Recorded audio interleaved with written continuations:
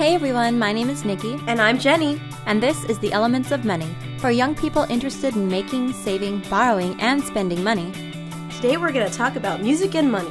Whether you're a musician in a band or simply a fan who loves listening to music and going to concerts, this is the place to be.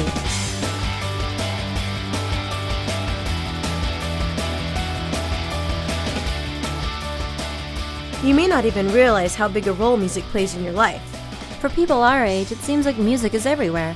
It's on the radio when we get in the car. It's playing on our speakers when we walk through a clothing store. It's in the background of our favorite movies. And of course, music is in commercials we watch on TV. While we all love listening to music, not all of us can afford the costs that sometimes comes with being a music fan. Whether it's buying a CD, purchasing a download on iTunes, going to a concert, or buying a t-shirt with our favorite band's logo, being a fan costs money. Fortunately, there are ways to have music in your life and spend less money doing it. Here are some tips. First, you can use the internet to listen to free music. If you have web access, there are tons of free online radio stations that don't suck. And unlike regular radio stations, you aren't limited to a few choices playing the same songs over and over again. Not only can you hear your favorite bands and singers without spending a dime, but you also get more variety. Now here's the cool part. You won't hear many commercials, just music. One of the most popular websites for free music is Pandora.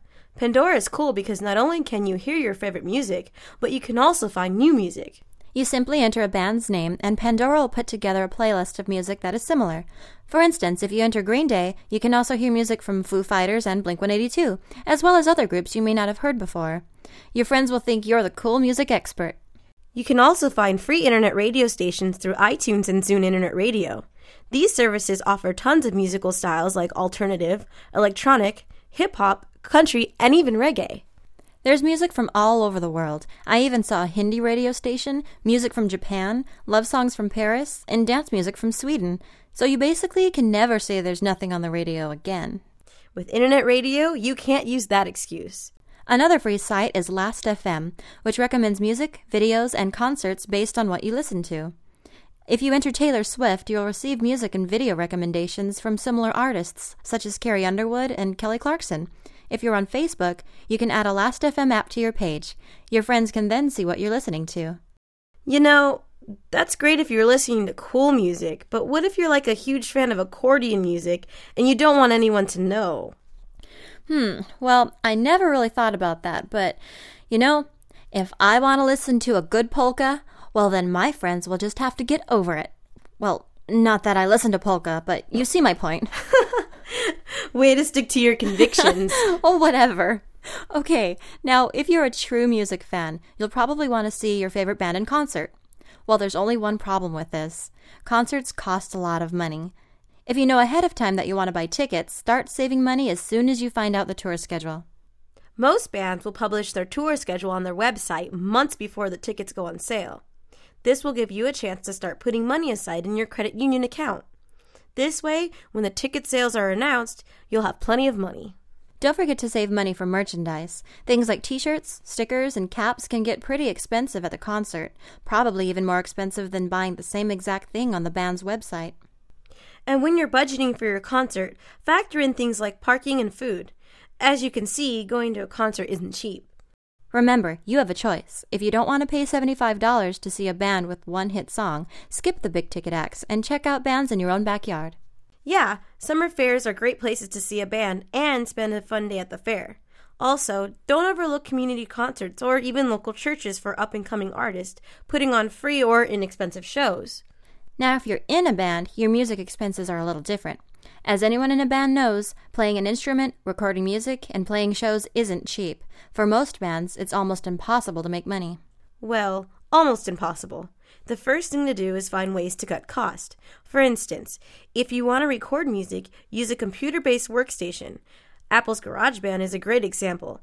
Not only does it come bundled for free with new Macs, but it comes with hundreds of free sounds and effects. It's pretty easy to use, and seriously, you can record an entire album for next to nothing. On the Windows side, there are tons of free music resources. Just do a quick search on the web, and you'll find what you need.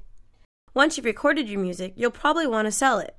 Sure, you can give it away, but if your fans, friends, and family are willing to pay for it, why not make a few extra bucks?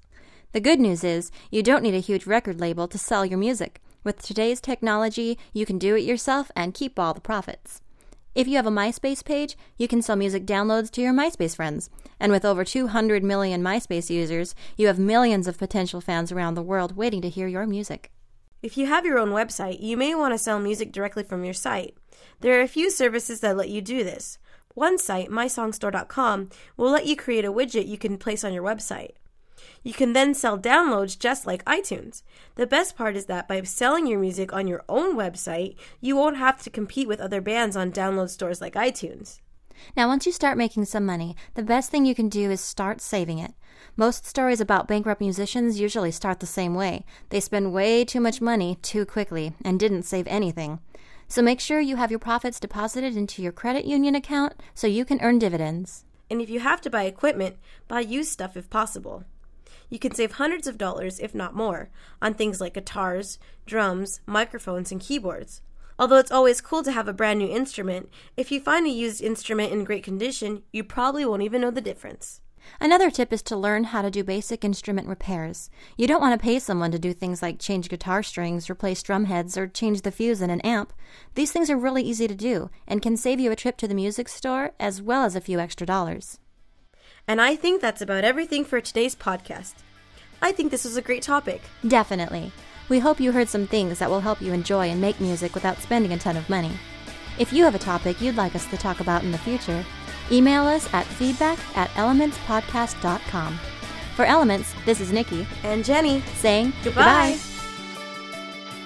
The Elements of Money podcast is designed for information only and is not intended as professional financial advice. Listeners are encouraged to check and confirm the information with professional sources. Information you have heard in this podcast is the opinion of its authors and not necessarily the opinion of your credit union. The Elements podcast is copyright 2009 by Subcat Inc., all rights reserved. No part of this podcast may be reproduced or transcribed without prior written permission of Subcat Inc.